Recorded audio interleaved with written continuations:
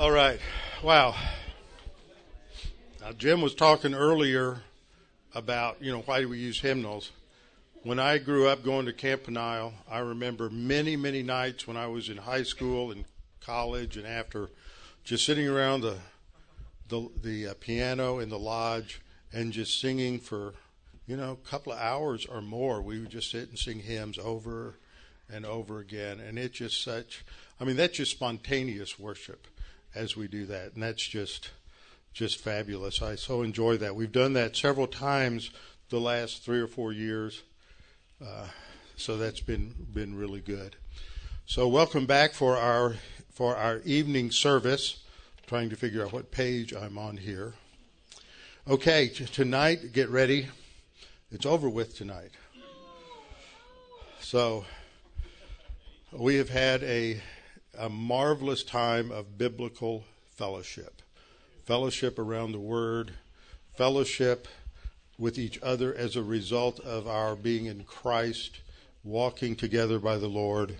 And so we come together tonight in order to finish up this year's conference, but we have next year's to look forward to. And so we need to open in prayer, being reminded that we're coming before a holy God.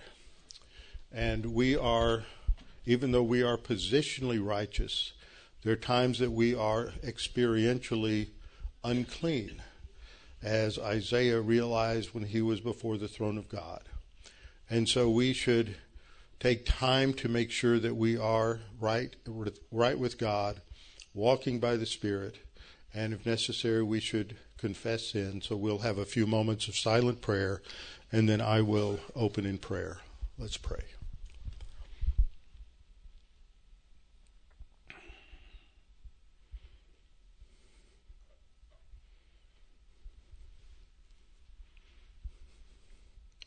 Our Father, as we've just sung here at the front, we recognize your power. We sing the mighty power of God, and we hail the mighty power of God.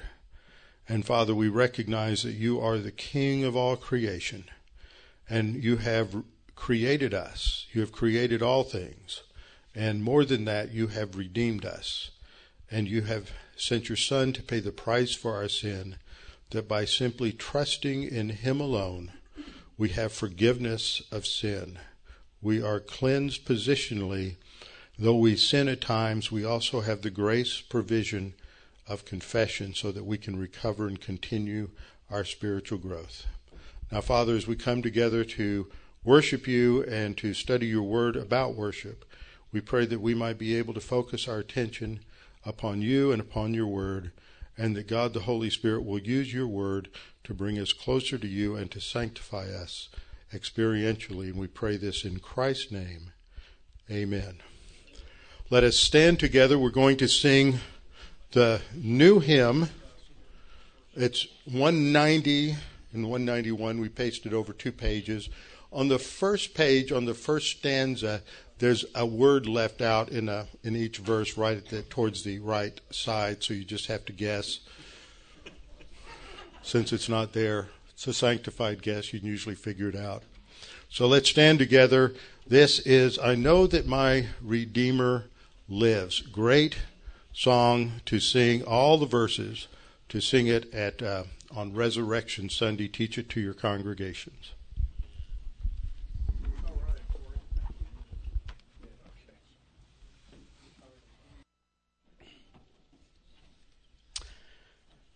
Turn, if you would, in your Bibles to the book of Philippians, chapter 1.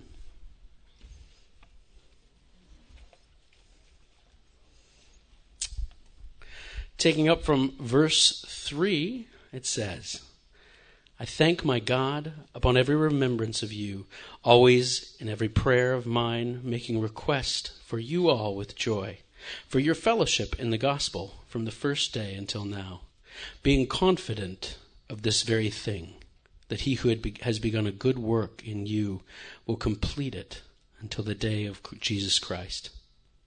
Just as it is right for me to think this of you all, because I have you in my heart.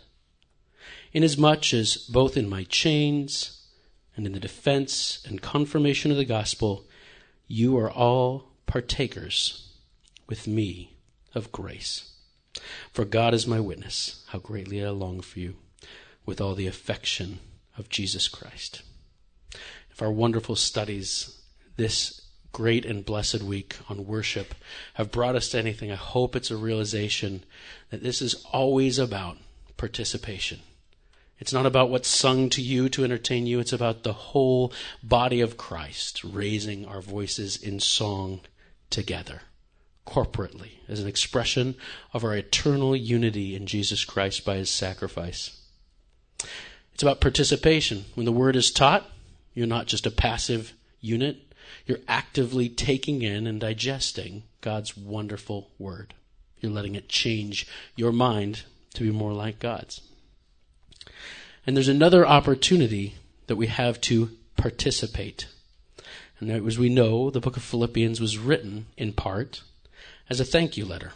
And I think that what Paul is saying in this verse, or in these verses here, is he's thanking the Philippians, thanking God rather, for the Philippians' participation in his ministry. And so I'd like to propose something shockingly controversial to wake you up so much that your wallet will fall right out of your back pocket. It's quite possible, and in fact, it's my interpretation. Feel free to take it up with me later. After all, we're all going home after this. Is that when we have these wonderful words that are important to many of us, that he is confident of this very thing, that he who has begun a good work in you will complete it until the day of Christ Jesus. Now, this is often used for the ultimate success of our sanctification. And while that is true and preserved elsewhere in God's word, I think what Paul is saying here is that the gift that they'd given him made them partakers of his gospel effort, and that gospel effort was going to continue on and on and on until the day of the rapture. When you participate in the proclamation of God's word, when you participate in these things, you have a part in the working of God throughout the world. And so we're going to give you this wonderful opportunity to participate in what God is doing in the Schaefer Conference and in Schaefer at large. So, are we passing up? Do we have plate passers? Okay. I will pray for us, and you know what to do. Heavenly Father, we thank you for this blessed time. Lord, we are overcome by your amazing grace, the freedom to meet, the Holy Spirit to fill and illumine, the wonderful word taught and proclaim, your worship and praise sung with the body. What a taste of heaven ahead. All bringing our focus on your Son, Jesus Christ. Please accept this sacrificial offering, our response to your amazing grace. May it come from hearts filled with love and cheer, and evermore a desire to surrender to and know you more and more with each passing day, in great anticipation of the time when we're face to face with your Son, Jesus Christ. In whose name we pray. Amen. I'd like to invite you to open your Bibles this evening to the 137th Psalm. Psalm 137 this evening. I want to express my deep appreciation for the privilege of being part of this conference again this year. I hope the next time will be soon. It's a wonderful joy to be with like-minded believers and to discuss the things of the Lord together. My desire this evening is to draw a lot of the strands of the discussion throughout the week together with this psalm, Psalm 137.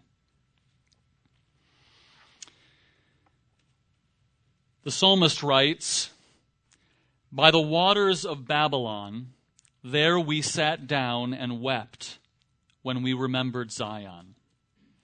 On the willows there we hung up our lyres, For there our captors required of us songs, and our tormentors mirth, saying, Sing us one of the songs of Zion. How shall we sing the Lord's song in a foreign land? If I forget you, O Jerusalem, let my right hand forget its skill. Let my tongue stick to the roof of my mouth, if I do not remember you, if I do not set Jerusalem above my highest joy.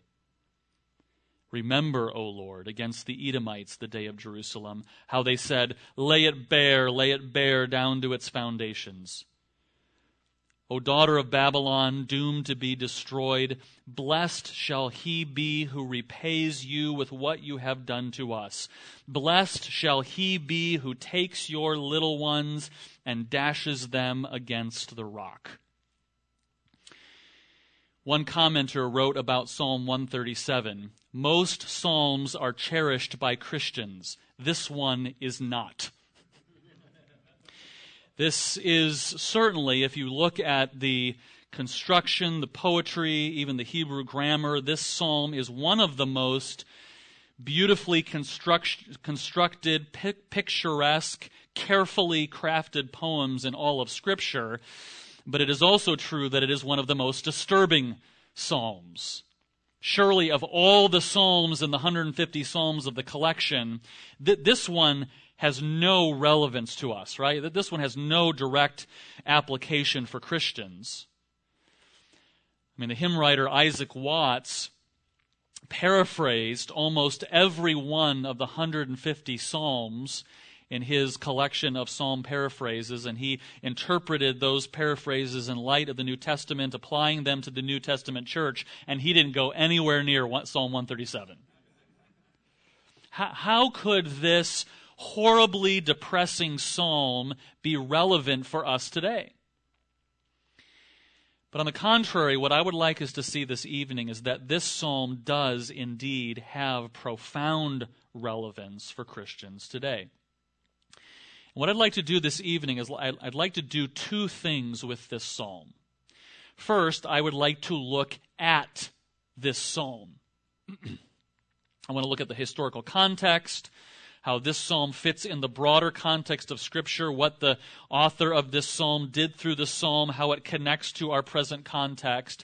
But then, after looking at Psalm 137, I hope that you will recognize the necessity of doing a second thing with this psalm.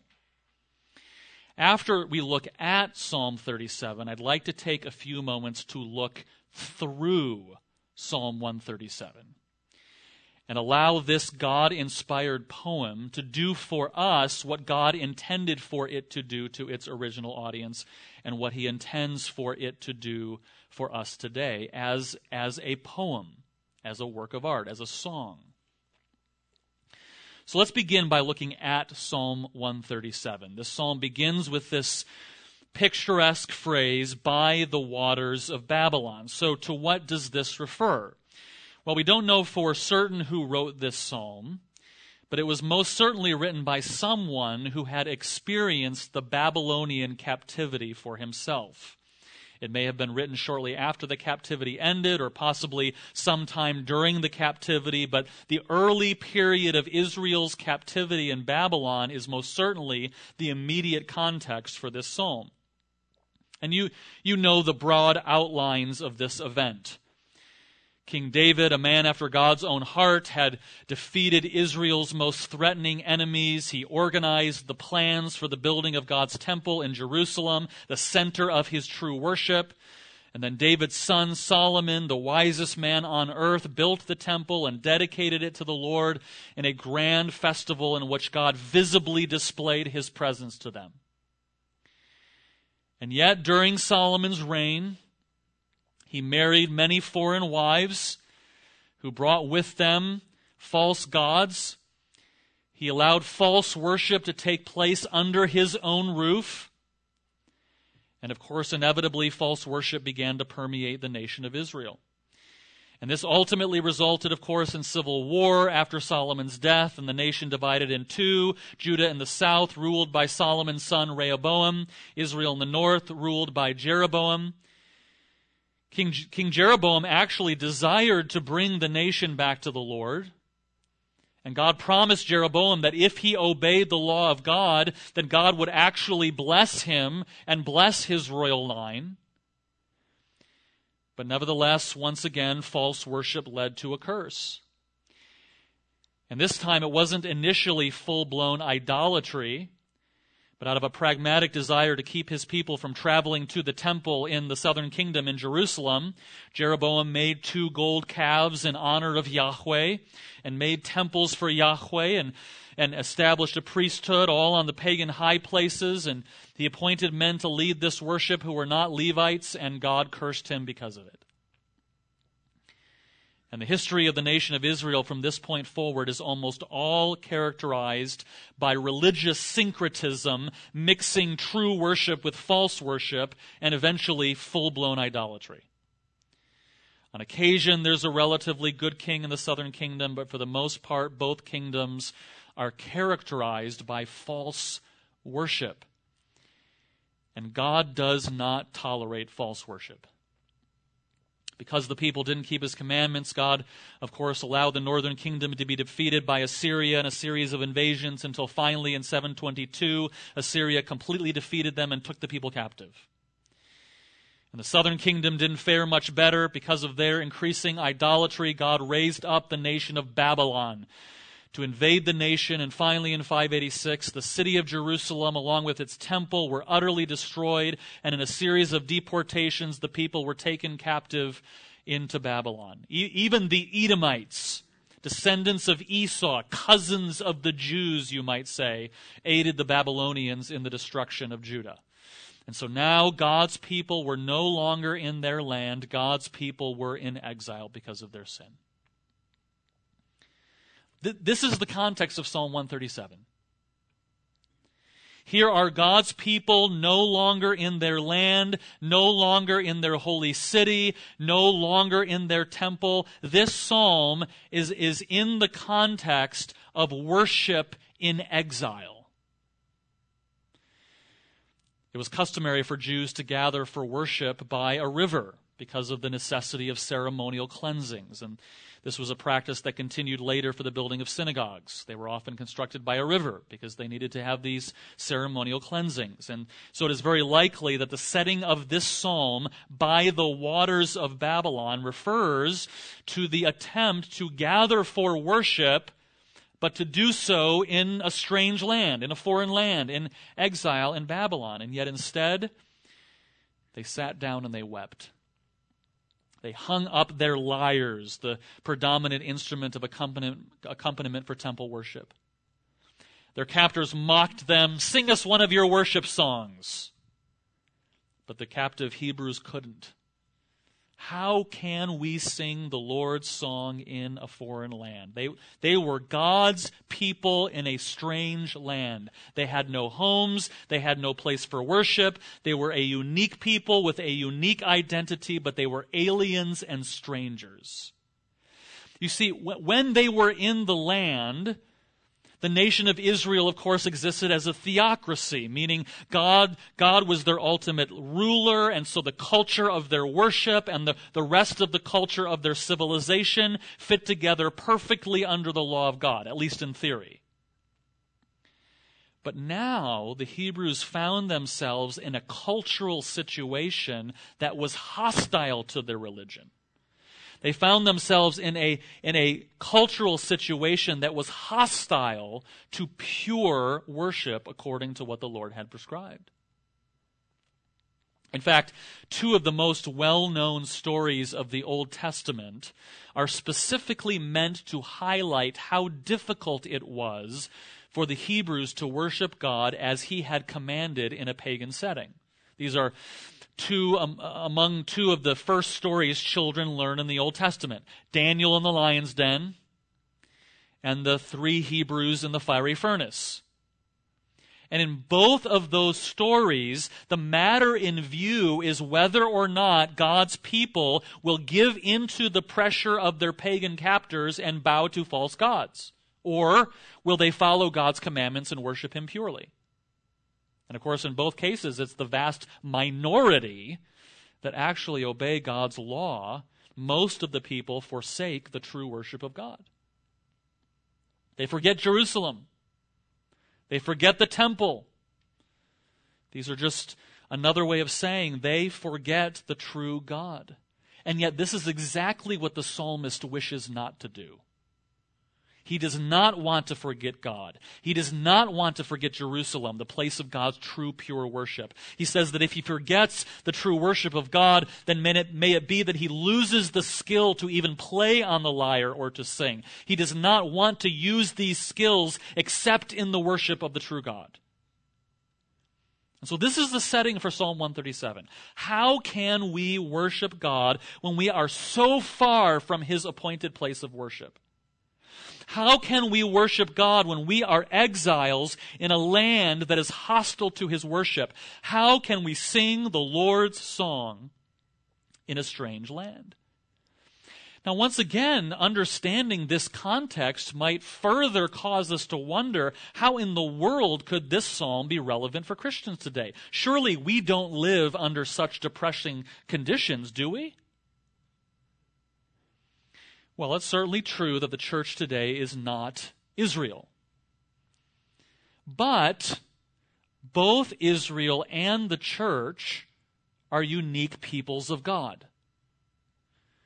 And what is particularly instructive for us is that the New Testament authors often use language to describe our situation as the church today that refers to Israel's experience in exile by way of analogy. It's not equating the two, but New Testament authors use these images to create analogies, to create pictures that describe our situation as the church. For instance, consider even the idea of Babylon. In the New Testament, particularly in the book of Revelation, the title of Babylon is given to the enemies of God. And no matter how one takes the specific interpretation as to what exactly Babylon refers to in the book of Revelation, it becomes in the New Testament representative of everything that is contrary and hostile to God, contrary and hostile to his people, and contrary and hostile to his worship. And isn't that exactly how the Scriptures describe this present age in which we live? How does the New Testament describe the world in which Christians find ourselves? Well, Galatians 1:4 calls it the present evil age. 2 Corinthians 4:4 identifies the god of this world as one who has blinded the minds of unbelievers to keep them from seeing the light of the gospel of the glory of Christ. This one who Ephesians 2:2 calls the prince of the power of the air, the spirit that is now at work in the sons of disobedience. Jesus Christ himself said that this world hates him because he testifies about it that its works are evil. In other words, there appear to be striking similarities between the Babylon in which the Jews found themselves and how the New Testament describes this age in which we Christians find ourselves. Or think about the idea of Zion or Jerusalem. In Psalm 137, this is a literal city.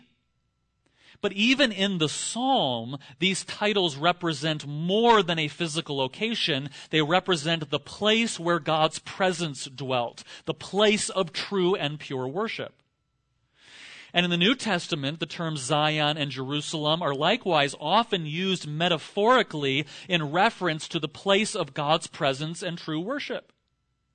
Probably the most vivid example of this is a passage I've already referenced this week, Hebrews chapter 12, where in verse 22 the author is describing Christian worship, and he says, "You have come to Mount Zion, the city of the living God, the heavenly Jerusalem." God's presence is in the temple of heaven, and when we Christians worship, we are actually joining in the worship of heaven, uniting our voices with the innumerable angels in festal gathering and the saints who've gone before us. Ephesians chapter 2:6 tells us that we Christians have been raised up with Christ and have been seated with him in the heavenly places. And in fact, in verse 19 of the same chapter, Paul calls us fellow citizens with the saints and members of the household of God. And Philippians 3:20 tells us that our citizenship is not here on earth. Our citizenship is in heaven itself. You see, when we consider how the New Testament describes this present age, it sounds a whole lot like Babylon. And when we consider how the New Testament describes our citizenship in a place of God's presence and worship, it sounds a whole lot like a distant city where we have our citizenship, but where we do not currently find ourselves. And to make this comparison even more apparent, consider how the Apostle Peter refers to the church today. 1 Peter 1:17 calls our current situation as Christians the time of your exile. And chapter 2, verse 11 specifically calls us sojourners and exiles. In other words, we who are members of Christ's church in this present age are, like Israel, God's people in exile. Like Israel, our citizenship is in Zion, a city far away where the presence of God dwells in his temple and pure worship takes place. Like Israel, we find ourselves by the waters of Babylon amidst a people whose ruler hates God and hates his worship and hates his people. Now, Christians in the 1st through 3rd centuries recognized this very easily. They couldn't help but recognize their status as exiles because they were increasingly persecuted for their faith. They knew they were living in a cultural situation that was at enmity with what they believed. Yet something happened in the 4th century that led God's people to forget that they were sojourners and exiles. In 313, the Roman Emperor Constantine legalized Christianity. And now that was a good thing, freed up the persecution. We Christians should never desire persecution. But then in 392, Emperor Theodosius declared Christianity to be the official religion of the Roman Empire, and he outlawed all other religions. And in essence, the church and the state eventually united, forming what we sometimes call Christendom, the Holy Roman Empire. And church leaders, like I talked about yesterday, literally wanted to turn the empire into a theocracy like Israel. But the problem is that God never intended this kind of church-state union for the New Testament church. Now again, many good things came from this. Much of the cultural production that came out of this period, the art and the literature and the music, contained morals and values that are noble and good, and we can praise the Lord that in His providence that happened. But nevertheless, this union of the church with the broader culture lulled Christians into forgetting that we are exiles. And so the Protestant reformers, especially Luther and Calvin, argued against this church-state union, but they continued to retain a connection to one degree or another. The Church of England, especially, as the name indicates, maintained a very close union of church and state. It really wasn't until the early English separatists, Baptists and others, that we find a clear articulation of a need to recover a separation between church and state. This emphasis of separation of church and state influenced the founding of the United States of America. But nevertheless, the effects of Christendom can still be observed today. I mean, how many Christians today really consider themselves sojourners and exiles? How many Christians recognize that their citizenship is in another world and that we are currently living in Babylon? And yet, still, is the church's situation really that bad?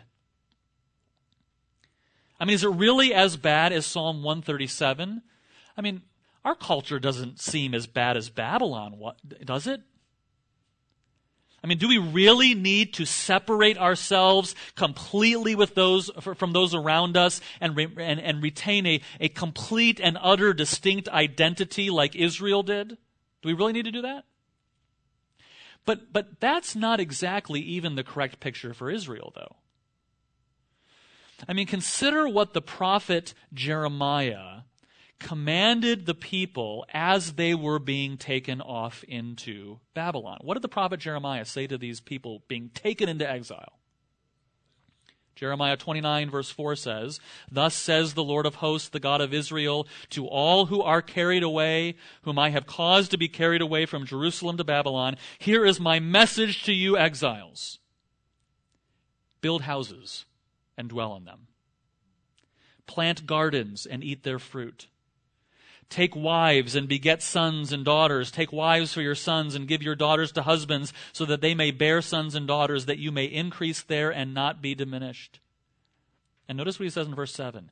"And seek the peace of the city where I have caused you to be carried away captive, and pray to the Lord for it. For in its peace you will find peace." You see, God did not even expect his people Israel to remain completely and utterly distinct from their captors in every respect. In fact, they were supposed to build houses and plant gardens and get married and have children, and they were even supposed to seek for the welfare of the city. We see this kind of thing exemplified with one of the very stories I mentioned a moment ago. Daniel refused to stop praying to Yahweh. He would not pray to the king, and he would not eat the meat that was associated with pagan worship. And yet, he willingly allowed himself to be educated in the literature and language of Babylon, and even served in political leadership, as others of the children of Israel did as well. So, considering Jeremiah's instructions, plant gardens, build houses, seek the welfare of the city, why is the psalmist so distraught in Psalm 137? Well, remember the primary focus of this psalm. The emphasis here is not on building houses and planting gardens or education or political involvement. That's not the focus in Psalm 137. Remember, why are they by the rivers of Babylon? The specific focus of Psalm 137 is worship. You see, when Israel lived in their own land, when they existed as a theocracy, worship and culture were perfectly intertwined. But now that they are in exile in a foreign land, there is a strong antithesis between their worship and pagan worship. There is absolutely nothing in common between true worship and false worship, and the pagans are actually hostile toward the worship of Yahweh. But there is much commonality between the everyday life of the Israelites and the everyday life of the Babylonians. Building houses, planting gardens, marriage and family, governing literature and education. So how can this be? Well, a couple of reasons. First, because all people are made in the image of God. Even unbelieving pagans still have the image of God, even though it's certainly marred by sin, but it's there nonetheless. So even unbelievers can do relatively good things, not ultimately in the eyes of God, but unbelievers can plant fruitful gardens. I mean, the Hanging Gardens of Babylon is one of the 7 wonders of the ancient world. Even unbelievers can build structurally sound houses. Even unbelievers can devise successful political systems. They can produce worthy art. They can teach things that are true because of the image of God. And even more, they can do worthy things not only because of the image of God, but also because of God's common grace. The Bible teaches that God sends rain on the just and the unjust. He shows general non-salvific grace even to unbelieving people, such that they can be successful in regular earthly endeavors. And in those kinds of earthly activities, therefore, God's people can stand alongside unbelieving people, participating in and contributing to society. And in fact, God commands his people to actually seek the welfare of the city and to pray on its behalf. Why?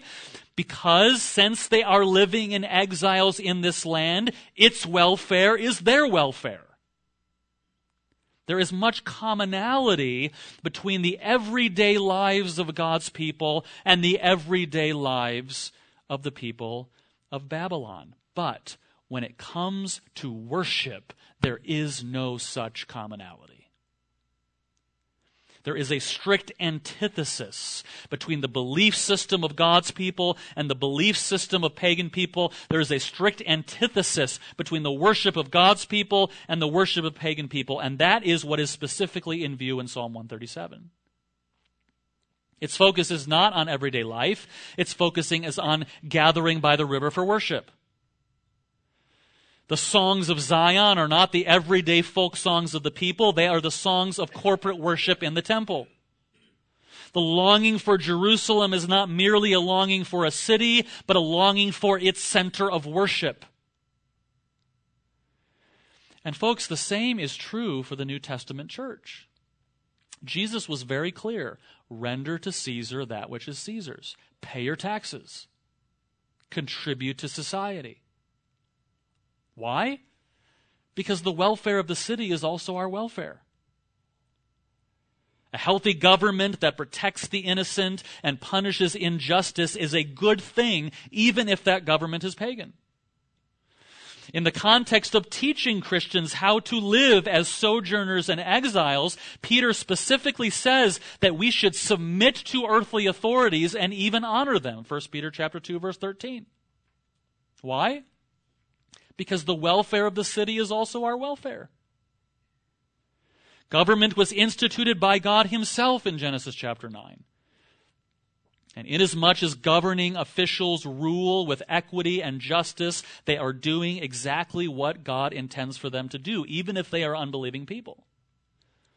Like Jeremiah, Paul commands in 1 Timothy chapter 2, now I exhort first of all that supplications, prayers, intercessions, and giving of thanks be made for all men, for kings, and all who are in authority. Why? So that we may lead a peaceful and quiet life, godly and dignified in every way. The welfare of the city is our welfare. You see, there is a very real sense in which we Christians, very similar to Israel in exile, are dual citizens. We are first and foremost citizens of a future city, the heavenly Jerusalem, where the presence of God dwells and where he is worshipped in truth and purity. But we are also citizens of the present earthly city in which we contribute to society, submit to and pray for governing authorities, and participate in the various aspects of cultural endeavors. But the important reality we must recognize is this. While we, like Israel, may legitimately build houses and plant gardens and participate in the political process and enjoy the literature and education in the foreign land in which we find ourselves as exiles, our worship must remain distinct. We, like Israel, need to recognize ourselves in a situation in which true worship will always be at odds with the prevailing beliefs and values of the world. True worship will always be mocked and maligned by unbelieving people. True worship will always be countercultural to pagan worship. There is commonality with regard to the everyday aspects of life, but there is a strict antithesis when it comes to matters of belief and value and worship. But unfortunately, in some ways, the difference between those two categories is perhaps more difficult for us to discern today than it would have been for Israel in exile. I mean, when the authorities commanded Daniel to stop praying to Yahweh and instead pray to the king, that was a very clear example of antithesis between true worship and false worship. It was very clear. When the authorities commanded the people to bow down to the statue of Nebuchadnezzar, that was a very clear case of antithesis between true worship and false worship. But the problem is that false worship today is not always so blatantly obvious. This is partially true because of the fact that we're still seeing the lingering effects of the medieval union of church and state, especially in America. False worship is often packaged in wrappings that make it look less overtly pagan. But the other reason is the secularization of the West, following the age of reason. We don't have pagan kings commanding us to bow down and worship huge statues of themselves. We don't see altars and human sacrifices taking place around us because the sophisticated modern mind doesn't believe in those supernatural things anymore. But think about it with me for a moment. Our Babylon is no less pagan. It's just a more sophisticated kind of paganism. It's a paganism that doesn't worship the idols of gold or bow down to kings as gods. Rather, our Babylonian paganism worships financial prosperity and hedonism and entertainment and immorality and self. And really, when you think about it, does not our Babylon sacrifice virgins? We just do it in a more sophisticated way. And does not our Babylon also sacrifice infants? We just do it before they're even born. This is why the message of Psalm 137 is so relevant for us today. We are God's people living in exile. We are supposed to submit to our authorities. We are supposed to participate in society and pray for the welfare of the city. But when we gather for worship, we find ourselves in a culture that is diametrically opposed to us. And so Psalm 137 is given to us by God in order to teach us something about worship in exile.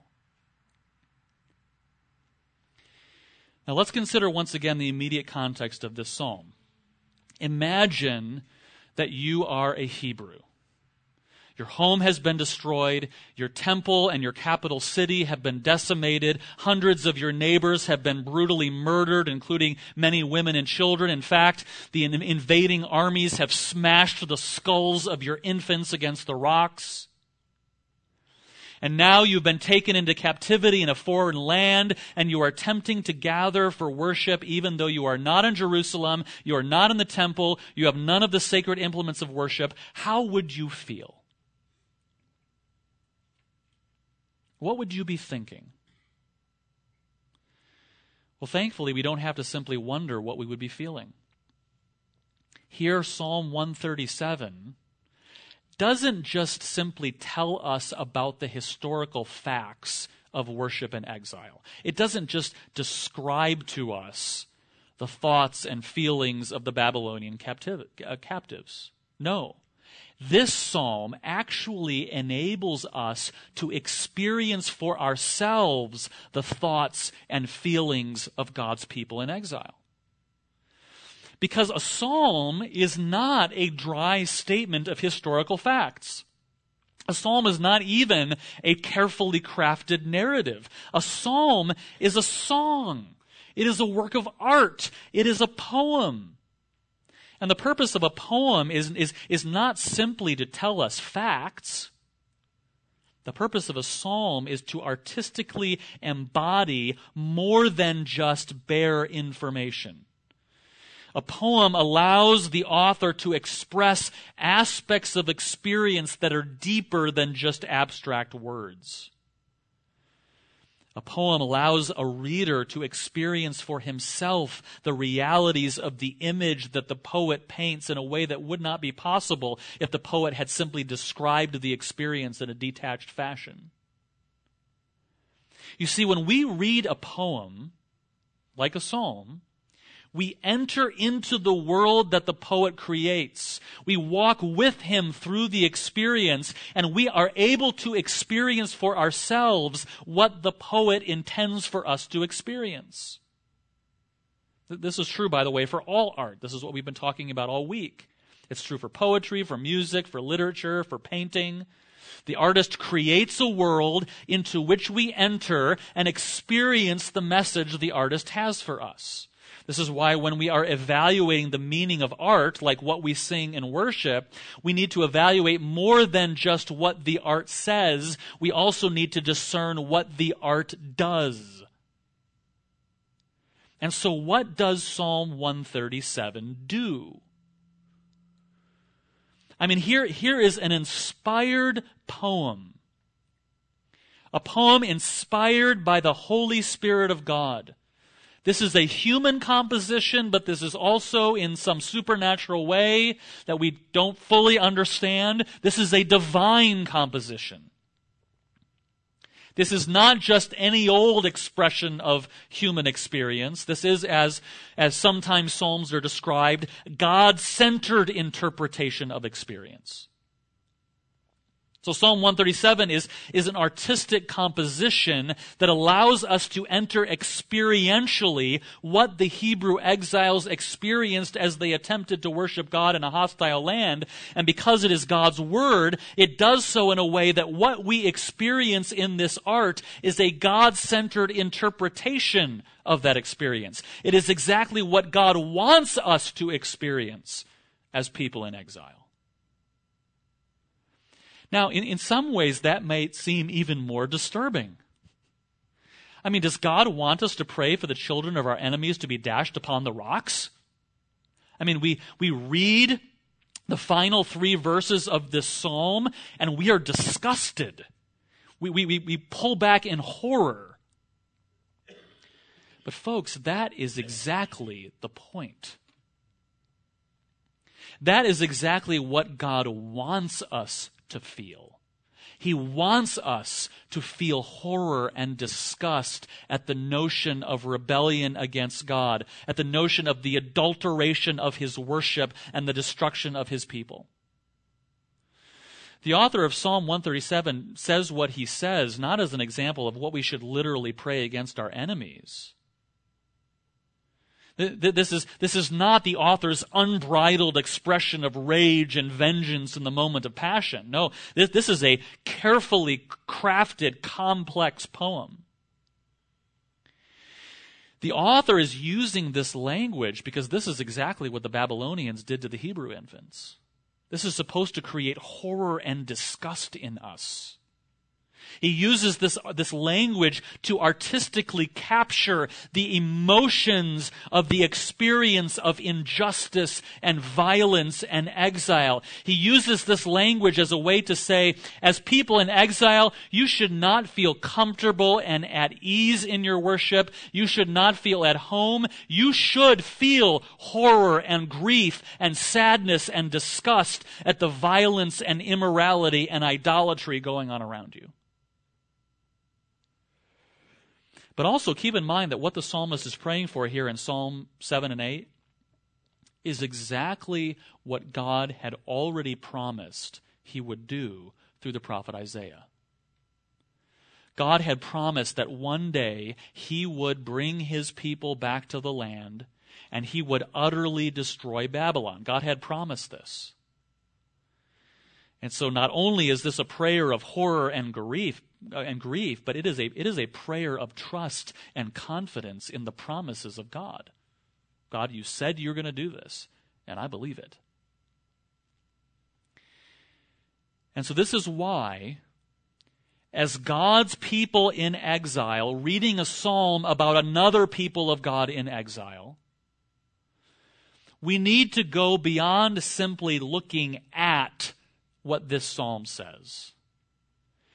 We need to look through this psalm, through this God-inspired interpretation. We need to consider our experience today as God's people in exile through the lens of this God-inspired interpretation of the experience of literally being in exile.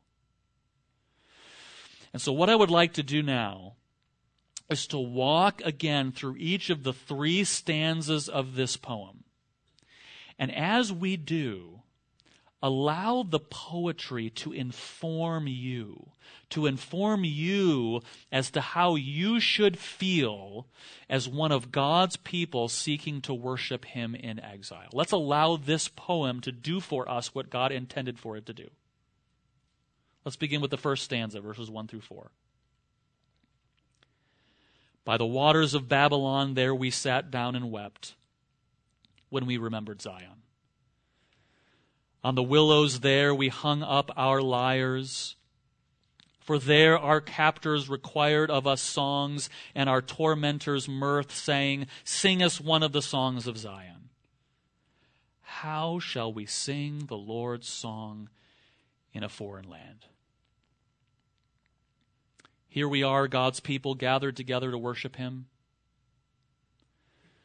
We gather for worship, but we do so not in Zion, not in His temple, but in a foreign land. We are citizens of another place. Our home is in heaven with God, but in the providence of God, we are here in exile. The ruler of this land hates our God. The people of this land hate our God. In fact, they mock us when they see how we live and how we act. We don't participate in their idol worship. We don't participate in their immoral behavior, and for this we are mocked. For this we are scorned. We are condemned as intolerant and unloving. Sometimes even our lives are threatened. And yet some of our own people are being tempted to give in under the pressure of such scorn. The command goes out to bow down to the idolatrous values of this age, and some of our own people who claim to be worshipers of the true God, out of fear of being mocked or perhaps in fear of their lives, some of our own people crumble under pressure and bow down just like all the pagans. And here are we few who have not yet bowed, who have not yet given in. What can we do but weep? How can we worship God in such a situation? How can we worship Him when we aren't in His holy city, and many of our own people have begun to worship the God of this age? They have forgotten Jerusalem. They have forgotten God. What are we to do? Stanza 2, verses 5 and 6. If I forget you, O Jerusalem, let my right hand forget its skill. Let my tongue stick to the roof of my mouth if I do not remember you, if I do not set Jerusalem above my highest joy. You see, regardless of the situation in which we find ourselves, or perhaps better yet, because of the situation in which we find ourselves, we must worship. That is the only response. We must not forget the heavenly Jerusalem and all that it represents. It represents God's instructions that He has given to us for how He wants to be worshiped. It represents worship that is holy and distinct from pagan worship. It represents sweet communion with God in His presence through the sacrifice of His Son, Jesus Christ, that He provided Himself. And we must not forget it. We must not cease to worship. If we forget what God has said about worship, if we forget His holy temple and pure worship directed toward Him alone, following His guidance, then it would be better than we just not worship at all. If we dare forget Jerusalem and instead bring in the pagan world into our worship, then it would be better that our tongues stick to the roof of our mouths so that we cannot sing. It would be better that we lose the skill to be even able to play an instrument. But we must not forget. We are citizens of Zion, the city of the living God, the heavenly Jerusalem. And oh, do we long for that city.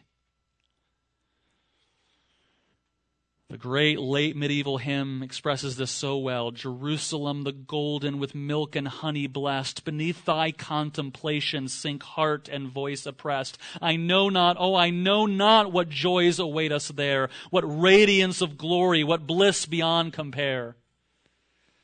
That great early American hymn, Jerusalem, my happy home, name ever dear to me. When shall my labors have an end? The joys when shall I see? Or that great hymn by John Newton, glorious things of thee are spoken, Zion, city of our God.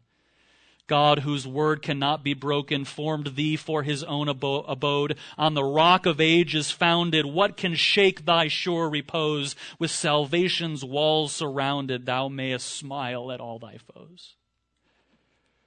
We long to be in the presence of God, don't we? In His city, in His temple, where we will no longer fear our foes.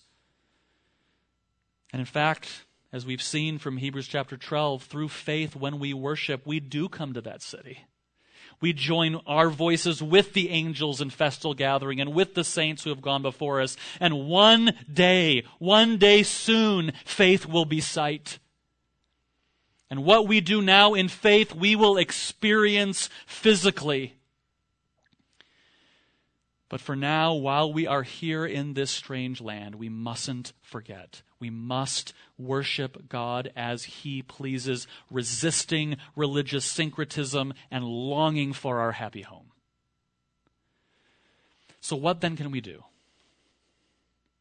What can we do who are trying not to forget, who are trying to worship God in a way that pleases Him in an environment that is hostile to this, and when some of our own people are compromising? What are we to do? Stanza 3, verses 7 through 9. Remember, O Lord, against the Edomites the day of Jerusalem, how they said, lay it bare down to its foundations.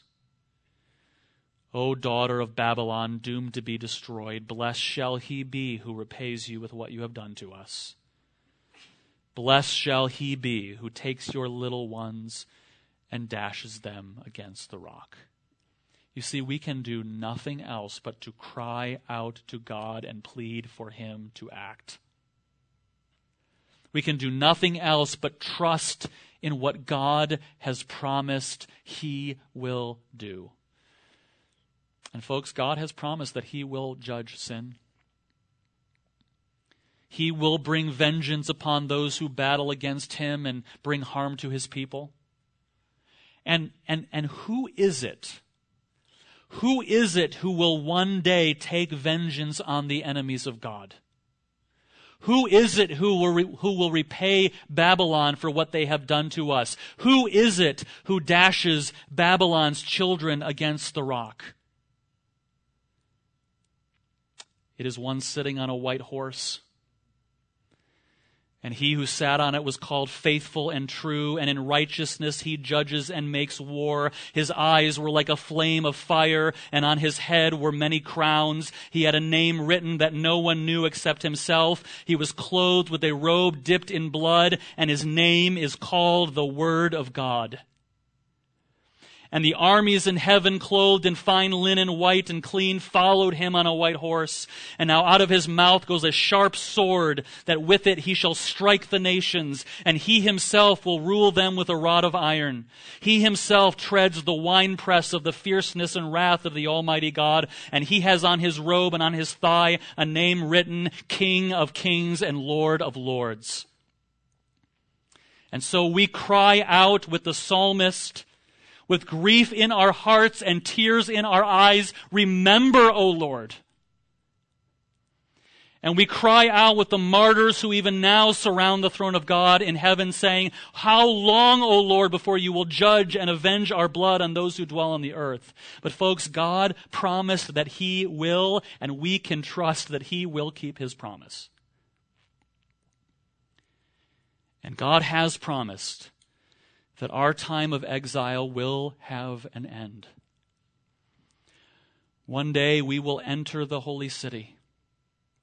We will be in God's presence, free from sin, free from hostility, free from idolatry, free to worship God in purity and holiness, and God will keep His promise. In Revelation 21, John prophesies, and I saw the holy city, the new Jerusalem, coming down from God out of heaven, prepared as a bride adorned for her husband. And I heard a great voice out of heaven saying, behold, the tabernacle of God is with men, and He will dwell with them, and they shall be His people, and God Himself shall be with them and be their God. And God will wipe away all tears from their eyes. And there shall be no more death, neither sorrow nor crying, neither shall there be any more pain, for the former things have passed away. And so we can cry out with the psalmist, with faith in Christ who is our Redeemer. Savior, sense of Zion's city, I through grace a member am. Let the world deride or pity, I will glory in your name. Fading are the world's best pleasures, all its boasted pomp and show. Solid joys and lasting treasures, none but Zion's children know. Let's pray together.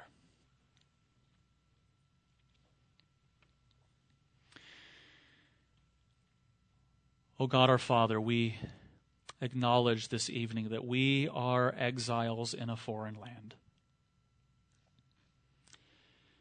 We long for our true home with you. We long for your coming again. We long for the establishment of your kingdom. We long to be in your presence, worshiping you without fear of hostility and even fear of our own sin getting in the way. But for now, you have placed us here. We praise you that in your common grace, that we can participate in society. We can contribute to the city around us. But when we come to worship, please do not let us forget Jerusalem.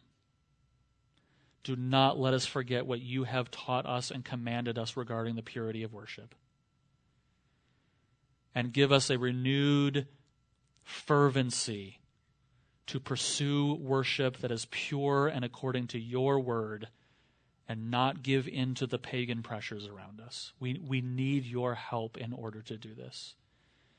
And you have promised that you have, and so we trust your promise. And we long for that day when Christ will come and take us to you. And we pray that that day would come quickly. In Christ's name, amen.